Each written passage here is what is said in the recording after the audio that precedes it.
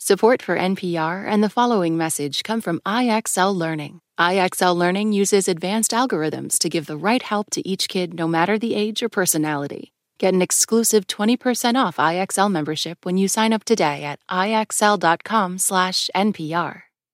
To fight against Russia's larger military, Ukraine has had to be creative, from low-tech to high-tech.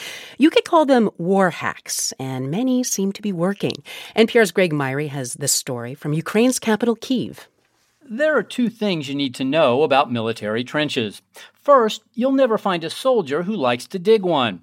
Second, the deeper they are, the safer they are. Digging a hole is not fun. American Stefan Korshak knows the Ukrainian military well. He's been living in Ukraine for 25 years and covers the war for the Kyiv Post. Their army has developed the discipline to make the soldiers dig holes the moment they stop, wherever they are, anytime that they could potentially be hit by Russian artillery, and that saves lives. When Russia invaded Ukraine back in 2014, Ukraine's army was simply outmatched. By all accounts, it has improved dramatically. Retired U.S. Army Lieutenant General Ben Hodges saw this firsthand.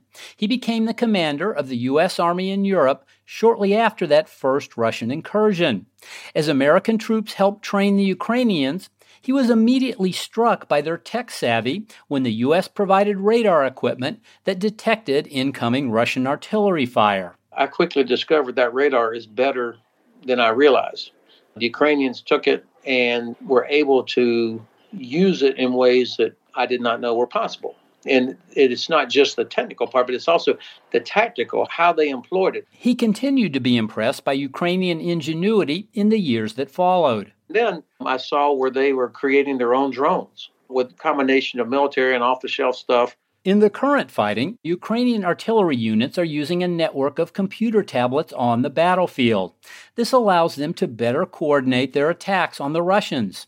And the previously outgunned Ukrainians now have huge howitzers recently delivered by the U.S. I'm not surprised that they are doing very well getting new equipment and how quickly they're able to learn to use it. In the air, Russia has far more fighter jets, which are a generation more advanced than the aging Soviet-era planes the Ukrainians are flying. Ukraine also has limited air defenses on the ground.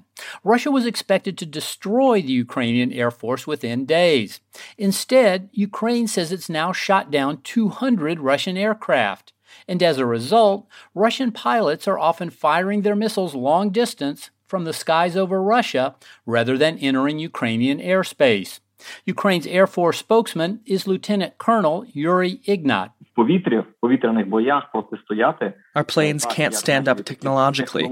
It's obvious what the results of those dogfights would be, so we have to use what we have with maximal effectiveness. This means using shoulder-held Stinger missiles to hit low-flying Russian helicopters and surface-to-air missiles to bring down high-flying jets. Russia was also expected to dominate the information war, yet Ukraine has often been a step ahead. It cut off Russian-based cell phones that the Russians brought into the country. You don't just switch off the roaming from another country overnight. Cathal McDade is an expert on mobile phone security based in Ireland. He's closely monitoring the war. There's planning, a lot of planning, huge amount of planning goes in beforehand. When the Russians started stealing Ukrainian cell phones, Ukrainian citizens reported the thefts. This allowed the Ukrainian officials to intercept calls the Russians made on those stolen phones. The Ukrainians, McDade says, have learned many tricks from the Russians. I saw a great comment. You said an army marches on its stomach, and somebody responded to a tweet saying, an army now seems to march on its mobile networks. And its ingenuity.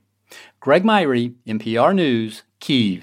This message is brought to you by NPR sponsor Lisa in collaboration with West Elm. Discover the new natural hybrid mattress, expertly crafted from natural latex and certified safe foams, designed with your health and the planet in mind. Visit leesa.com to learn more.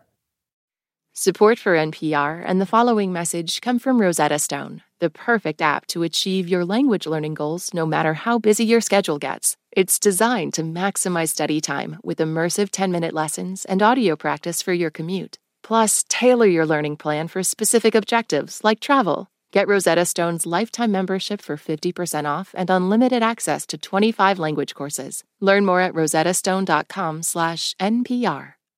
All that sitting and swiping, your body is adapting to your technology. Learn how and what you can do about it. I really felt like the cloud in my brain kind of dissipated. Once I started realizing what a difference these little breaks were making, there's no turning back for me. Take NPR's Body Electric Challenge. Listen to the series wherever you get your podcasts.